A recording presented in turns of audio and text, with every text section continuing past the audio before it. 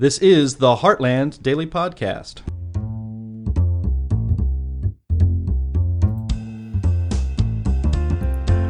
The other day, the Heartland Institute's Donald Kendall was on the Shaun Thompson show to talk about the new book, Dark Future, Uncovering the Great Reset's Terrifying Next Phase. Donald was a contributor to the book, co-authored by Glenn Beck and Heartland's Justin Haskins.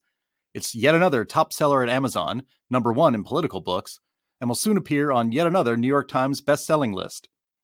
Donald and Shaun talk about what the powerful global elites at the World Economic Forum and the United Nations have planned for society, and they don't intend for the people to be able to oppose it. Have a listen. From the streets of Melrose Park to the trading floor of the Merc, he's fought for every dollar he's ever earned. And now, with personal liberty and our system of capitalism under assault in America, he's here to seize back our rights from the government. With a cigar in one hand and a copy of the Declaration of Independence in the other, he's Shaun Thompson. And this is the Shaun Thompson Show. This looks like a job for me, so everybody just follow me, because we need a little controversy, because it feels so empty without me. I said the Fourth Reich, World Economic Forum, World Health Organization, NATO, all of these entities that are destroying the sovereignty of our republic. In fact, how many politicians have undermined the principles of our republic in both parties? It's hard to quantify. But what we can do is make ourselves aware and figure out how to push back the next wave of fascism, of government supremacy. My next guest specializes in this. He's a research fellow for the Heartland Institute Socialism Research Center. He's also the host of Heartland's In the Take podcast. He's contributed on numerous Glenn Beck books. His next one, or his new one, is the Glenn Beck book, Dark Future, Uncovering the Great Reset's Terrifying Next Phase. His name is Donald Kendall. Donald, thank you for joining me. How are you? Donald? Your silence is deafening, kid. All right, we will effort to get Donald Kendall back. Hello? Can you hear me? Yes, now I can. How are you, babe? I'm doing fantastic. Thank you for having me on. You'll have to forgive me. We have a guy in the room who's awful hefty, and I think he had some crumbs on the button he was supposed to hit. I apologize. How are you and the new book? Doing well. You know, I think that this is perfectly poetic, considering that this book has a lot to do with the technological wave of advancements in all of these different fields, and it's technology that was preventing me from saying hello on time when you asked. Exactly. See, it's a vicious circle of Skynet, which apparently is going to take over everything. But who has programmed Skynet? Is it this Caballero? The COVID-19 crisis has shown us that our old systems are not fit anymore for the 21st century. Now, my favorite part is that his father was the flamethrower manufacturer for the Third Reich, and that accent doesn't deter anybody in America from turning over our sovereignty to the World Economic Forum. But the reality is we are facing this government supremacy that has been sold to elected politicians, but more importantly, lobbyists, if they have corrupted our society as we know it, and from what I'm living through, destroyed the principles of Americanism. Am I being too dramatic? Honestly, this is going to sound hyperbolic, but I don't think you're being dramatic enough, because the situation that we find ourselves in is seriously something out of science fiction. So Klaus Schwab, the guy that you just played the clip of, president of the World Economic Forum, he coined the term the Fourth Industrial Revolution. Instead of the Fourth Reich? We should have went with the Fourth Reich. Yeah, right. Yeah. So, again, poetry. It's all poetry. Yeah.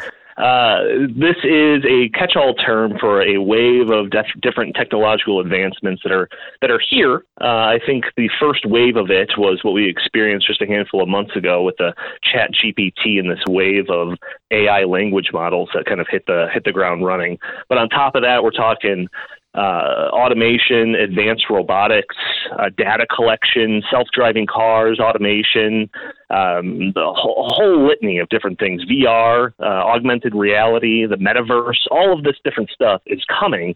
And what he will say, if you read his books, he will say that this is going to cause some major disruptions in society, in the economy and everything.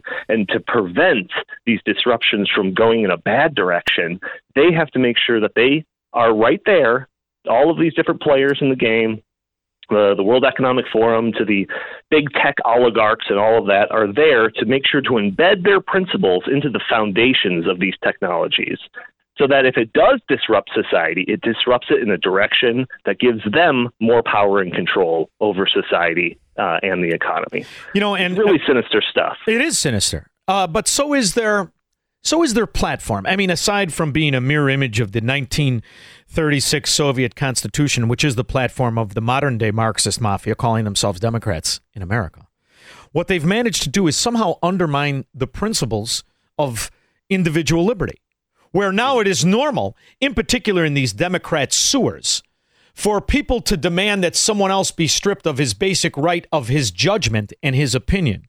Where now it's normal in America to be coerced, extorted, intimidated by your government. And the government has broken its fundamental rules to me, the honest man. It's broken its covenant of taxation. It's broken its covenant to enforce law and protect myself and my family from the scallywags among us, also known as Democrats. But what you're living through is an economic backdoor nationalization, and they're doing it with this ESG bull dung. And they couldn't do it if they didn't have a vested interest in all of these companies. And the idea that BlackRock owns 5% of 95% of the S&P 500, how does that not become a Sherman Antitrust Act? How has one conglomerate been allowed to control the voting of thousands of companies? How has this happened? Yeah, well, when I come onto your show and talk about ESG and talk about how they were able to thrive and build infrastructure for this giant cronyist system, the biggest cronyist system ever devised by man, they did it without us paying attention, because they were using terms like ESG and different shareholder voting rights and things that just kind of don't resonate with the average person. But once we shine the light on this and kind of put it all in the context of the Great Reset with the previous book, this one is basically a spiritual sequel to that book, it really showed what their plans were. And now it's almost like a decoder ring where you look at all of these stories that are happening in the news and it's like, I understand it now. So I talked about all the different wave of technology that's coming our way, and we're already in the midst of it. I think an example of it that everyone that's listening to this will probably understand is like Twitter and social media, where these started as a very disruptive, technologically advanced type of idea that kind of broke the bounds of some of the corporate media stranglehold over media and media dissemination. And it was this fairly objective thing at first. If you had enough viewers or followers, then they would see your stuff. But then, somewhere in the midway point, just a handful of years ago, these technological elites started putting their thumbs on the scale and censoring certain speech that they didn't like, or making sure certain messages didn't get across. And now this giant, disruptive, technologically advanced media dissemination system was being weaponized by these people against these messages of free speech or limited government, or even skepticism over the messages that are being told to us by people like Fauci and Klaus Schwab. Can I ask you? Now we're going to see that same thing happening again and again, and more advanced technologies that are coming our way. Before we get to the rest of the podcast, I want to tell you about a great event coming up that you will not want to miss. The Heartland Institute's 39th Anniversary Benefit Dinner. It will be held Friday, September 8th at the Marriott Chicago O'Hare Hotel, a convenient place for people in Chicagoland, as well as people flying in from out of town. Our featured speaker is John Stossel, one of the few libertarians who has ever risen to the top of American media. The winner of 19 Emmys, a Peabody Award, and 5 honors from the National Press Club, this veteran of ABC News, you might remember him from the show 2020 back in the day, has for decades been a tireless voice for liberty, exposing government abuse and overreach.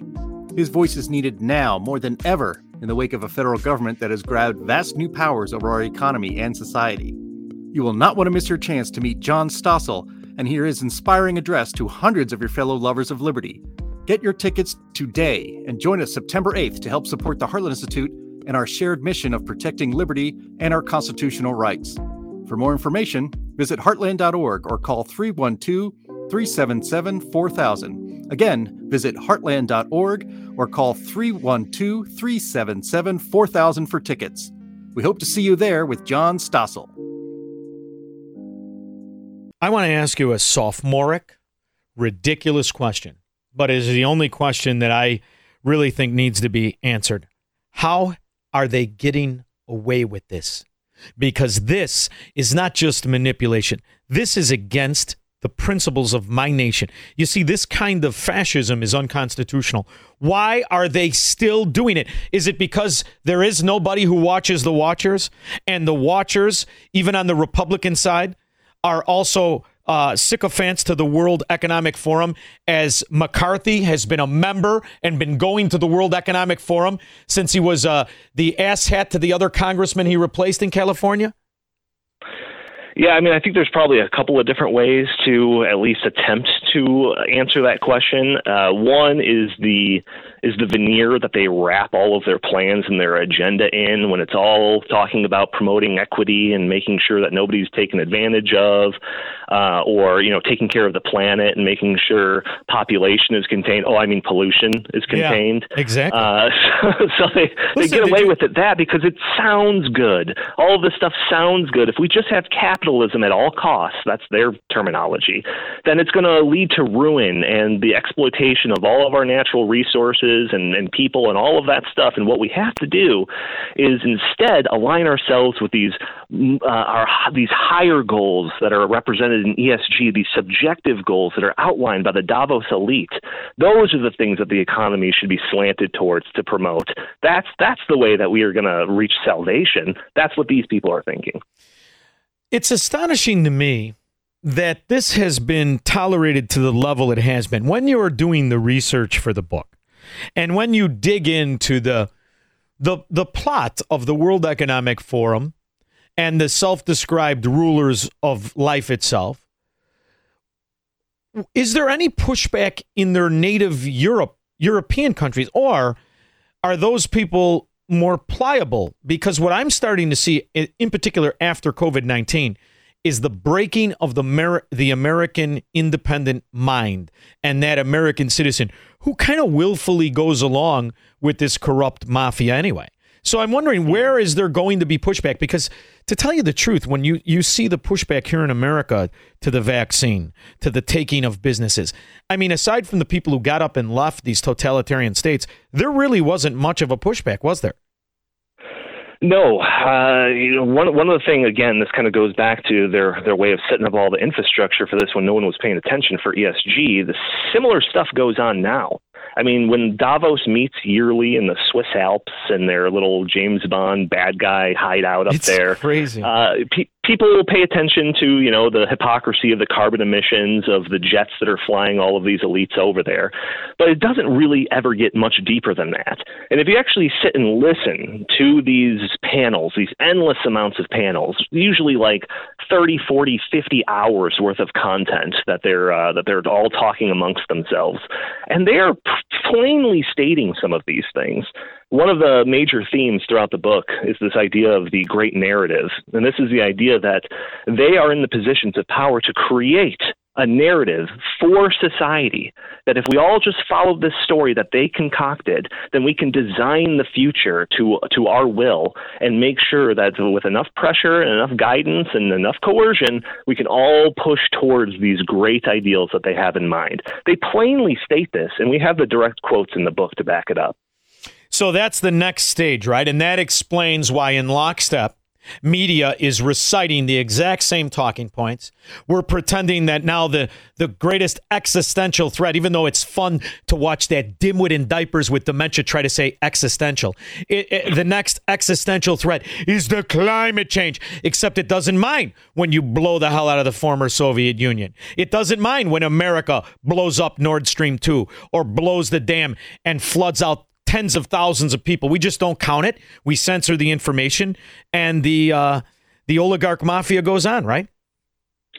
That is essentially the plan. And the thing is, you know, like I said with ESG, I'm sure I've said it on this program before, but these rules that they have in place, while they make it seem like these are codified and written in cement, they're not. They're all subjective. And they're all able to be changed on a whim. So if you know all of this is put in place and it's all humming along, there's nothing stopping these Davos elite types from inserting some ESG score that'll punish businesses for doing business with firearms manufacturers or sellers.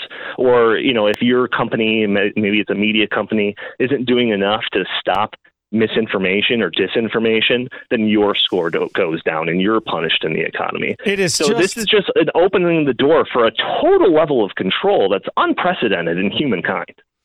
It's fun, though, because there, in a certain extent, you're also seeing a tremendous amount of good people, tens of millions of Americans, particularly those who elect politicians who are more interested in preserving the ideals of Americanism than they are promoting their own self-interest and position in society. You're seeing 20 states not only join Convention of the States, which is a great start, but states like my state, where the government said any public directed money, will never be invested in any company that practices ESG. I mean, you're talking about at a quick turn over $1 billion of their pension assets and the rest of it.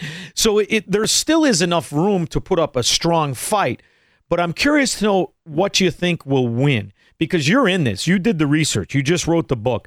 And, aside from the next phase, will there be a resistance, and is it strong enough? Or are we going to lose this to the Fourth Reich? Well, the American people do represent a very unique pushback to all of this stuff. And you could actually find quotes of Klaus Schwab almost lamenting that idea that this adherence to liberty and individual voluntary action and all of that is actually a hindrance to their plans. Sure. There's another quote from George Soros in his book where he references America with derision because they're standing in the way of these kind of globalist schemes and all of that. Again, we have these quotes in the book. But again, when the stuff was flying under the radar and people were paying attention to less important things, that's when they were able to move the ball so far down the field.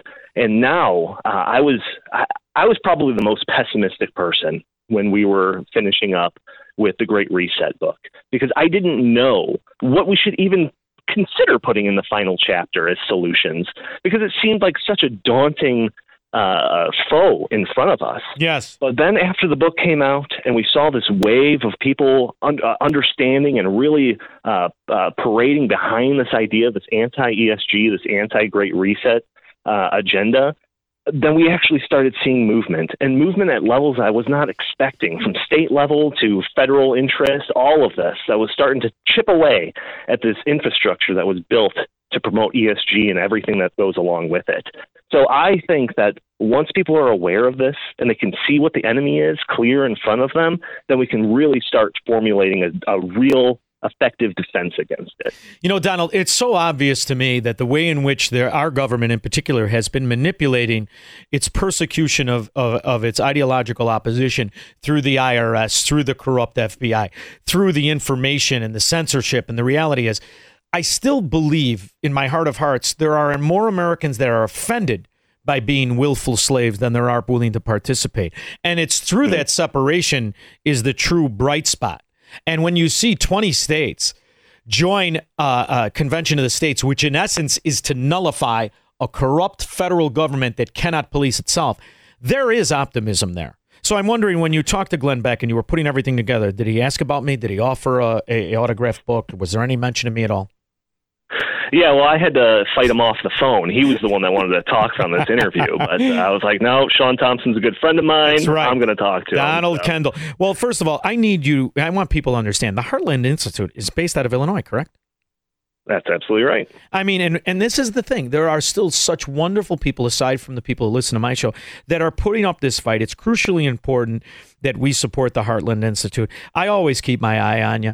I love the In the Tank podcast. And I want to thank you and Glenn Beck for putting this book together, because it's the kind of knowledge that everyone needs to know, because they are not deterring from their mission to implement one world government, but more importantly, a fascism that is accepted and cheered by the slaves. And that's what we need to push back against. That's what Heartland Institute pushes back against. Donald Kendall, thank you so much for joining me. I truly appreciate you. Well, I appreciate all those kind words, and thank you for having me on. Yeah, now an autographed book wouldn't kill anybody. You know what I mean? How about a little something for the effort? All right, thank you, kid. Right. All right. We'll be back with your calls and comments.